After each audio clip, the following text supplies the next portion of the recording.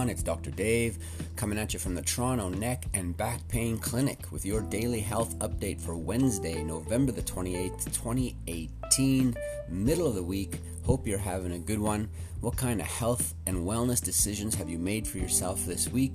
Hopefully you've noticed some improvement in your health and wellness, and you're looking forward to a long, healthy, and well life.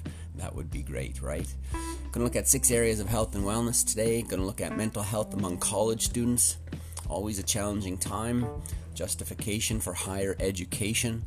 We're going to talk about where tonsillectomies are at. Are they good, bad, necessary, unnecessary? We'll take a closer look. And for your diet, we're going to go nuts. And on the exercise, we're going to talk about yoga, but how it can help preteens. And then in the winter, probably a good topic about how petroleum jelly can protect your skin. Maybe the estheticians and the dermatologists out there don't really necessarily think it's the best product, but the American Academy of Dermatology does for certain uses. And then finally, on the chiropractic side of things, of course, we're always back pain, neck pain, and headaches. But this time we're going to look how the depression and anxiety symptoms can be linked with that neck pain. Had a little bit of a tumble last night myself on the ice. I think I gave myself a little bit of whiplash. Hopefully no concussion. But if this doesn't sound coherent, then that could very well be the reason. We're not going to treat, diagnose, prevent, or cure any illness or disease with our time together today. However, because we're staying plugged into some healthy information, you just never know what you might learn and what direction you might stay focused in and see a health problem improve and or keep those bad health problems away in the future. Everybody looks towards their future occasionally and wondering where they're going, and they maybe have some goals and ambitions, and college students are no different. They've engaged in the study of some vocation with the hope that once they're done, there'll be a nice career there for them so they can enjoy their life and start creating those great experiences in their life, and hopefully they stay healthy and well through that process. But this study from Psychiatric Services in Advance, November 2018, notes that there are mental health issues among college students. An analysis of data from the Healthy Mind Study, which involved more than 150,000 students from 196 university campuses across the United States, found that the number of students diagnosed with mental health issues increased from 22% in 2007 to 36% in 2017. The percentage of students who reported suicidal thoughts nearly doubled from 6 to 11% in that time, and the amount of students seeking mental health treatment nearly doubled over the last decade. It's, again, a challenging time, and they require a lot of support. Many college students may feel that that's just a necessary evil, something that they have to go through. However, like so many other systems, perhaps the education system at that level, and maybe even at other levels, don't support the process of acquiring the knowledge and skill that the person needs in order to accomplish what they want to accomplish in that field of study and their career afterwards. And that the process shouldn't be that challenging. It's often a curious thing that the university and college system is set up so that it's so intense, so short duration, so expensive, and such a big challenge. And typically workplace scenario is not that challenging, nor should it also be. And it's good that students perhaps realize that they should engage in that study as well as their future vocation for them, not for somebody else. Far be it for the education system to stress you out. So hopefully you embrace what it is you're studying if you are a college student, and definitely don't hesitate to reach out. Seek help on campus. There are many counselors available to help get you through the process so that you can move on and finish, graduate, and create those great experiences in your life by working in the field that you've chosen to participate in. All right. So school is very necessary, and tonsillectomies may be unnecessary, especially in some children. News research from the United Kingdom suggests that 7 out of 8 children who have had a tonsillectomy are unlikely to benefit from the procedure. Current guidelines in the UK recommend that a child should have a tonsillectomy if they have had 7 or more sore throats in a year, 5 or more in each of the previous 2 years, or 3 or more in each of the last 3 years. A review of a decade worth of electronic medical records for 1.6 million patients found that 18,000 plus children who underwent a tonsillectomy during that time, only 11% had evidence-based reasons for the surgery. On the other hand, only 13% of children who met the guidelines for tonsillectomy had the operation. The findings suggest that most children in the UK who need their tonsils removed are not offered the procedure, while most that get the operation won't benefit from it. That from the University of Birmingham, November 2018. So that's a bit of a conundrum. The ones who get them removed don't need them removed, and the ones who get them removed don't necessarily benefit from it. So it's good a couple of things come out of this. Very hard to be a parent and see your child suffer. And of course you want the best for them and help them feel good and be able to enjoy their days. So they're also creating great experiences. So we try to alleviate their suffering as fast as we can in a way that makes the most sense.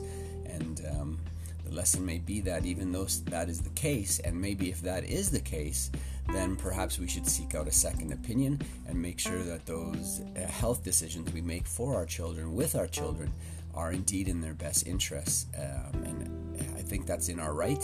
It's not a slight to anybody, but because it is challenging to be a parent, and it is challenging to even take care of ourselves, that in all those situations where we're faced in making a decision, where there's some uncertainty or we'd like to be sure, definitely seeking out that second opinion is a good idea. And sometimes just be aware that second opinion may be in the paramedical, the allied health professions, not always just within one particular sect of the healthcare system.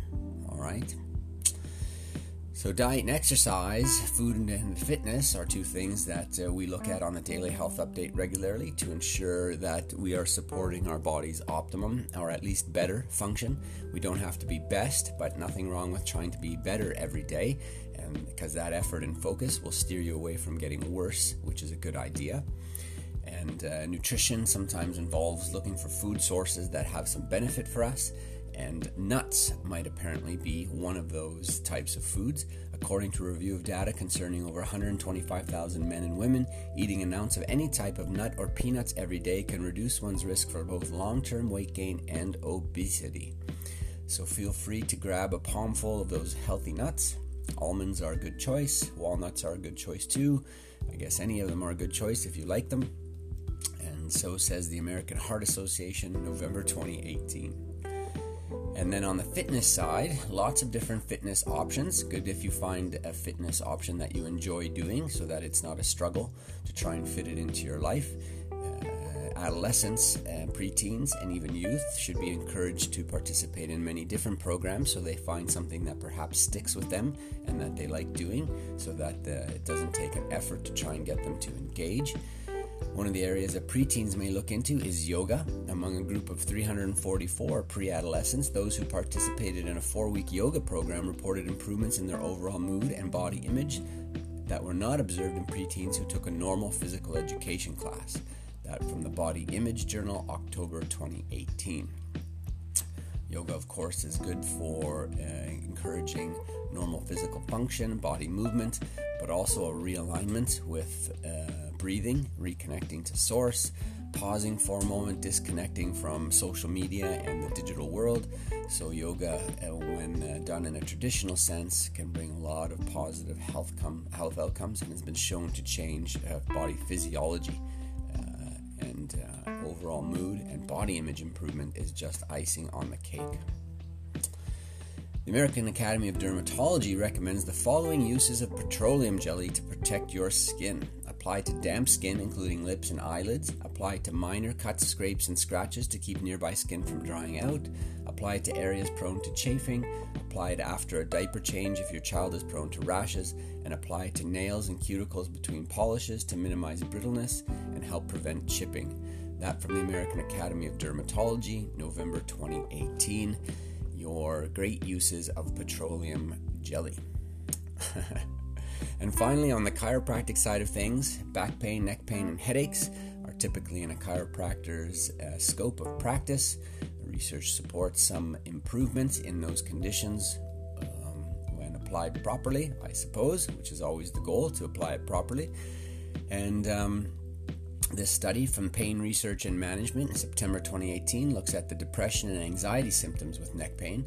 Following a review of data from 13 published studies involving over 5,500 men and women, researchers have determined that individuals with neck pain have an elevated risk for depression and anxiety symptoms. The findings suggest that measures to reduce the risk of neck pain may also lower the risk for depression and anxiety. Likewise, patients under care for either mental health condition who also have neck pain may experience a reduction in their anxiety and depression symptoms following treatment to address their neck pain. So that's a nice correlation, knowing that that pain that you're living with, that you think is normal because of your age or because something has happened and now you just need to live with it, there's nothing you can do, it's just a part of life, may be inaccurate. There may be ways to improve that neck pain. And when you do, if you have some depressive symptoms, some anxiety, worry, fear, and you're looking to improve those, then maybe dealing with that neck pain and improving your body physiology, because it won't have that pain disrupting your body's ability to regulate itself, would be a nice side effect that you would get by taking measures to seek out improvement with that neck pain. So if that's you or you know somebody, I encourage you to do that. Of course, there are many options, from physiotherapy to chiropractic, massage therapy, acupuncture, athletic therapy, osteopathy. Many of these different allied or paramedical health professions can help with neck pain, and seeking out various sources of improvement is always a good effort and a good investment in your time, money, and effort. Your quote for today comes from Jennifer Egan, who says, "Life itself is so surprising, a predictable story is unsatisfying." It sounds like we sometimes get into a rut. Our day-to-day routine seems to be very repetitive, rinse and repeat, and that may not be stimulating enough to us. So we want to seek out some great experiences in our life which make sense. And when you're healthy and well, you're able to take advantage of the opportunities that come your way in order to get out there and have some fun, live life, and do those things that you feel that you were designed and created to do. When you're unhealthy and you have symptoms, that can be more challenging, as we've seen today, even with neck pain and anxiety and depression. So get out there, make some great decisions today. Keep health and wellness a top priority on your list. Invest in yourself, take care of those around you, and those great experiences will certainly come today your way. Keep an eye out for something special. I'm sure it's going to happen on your Wednesday, middle of the week. And as we head into the weekend, we have 2 more days of the daily health update. Stay plugged in, share it with other people, get everybody focused on a good, healthy life. And guess what? A good, healthy life you will have. All right. I'll catch up with you tomorrow. We'll talk then.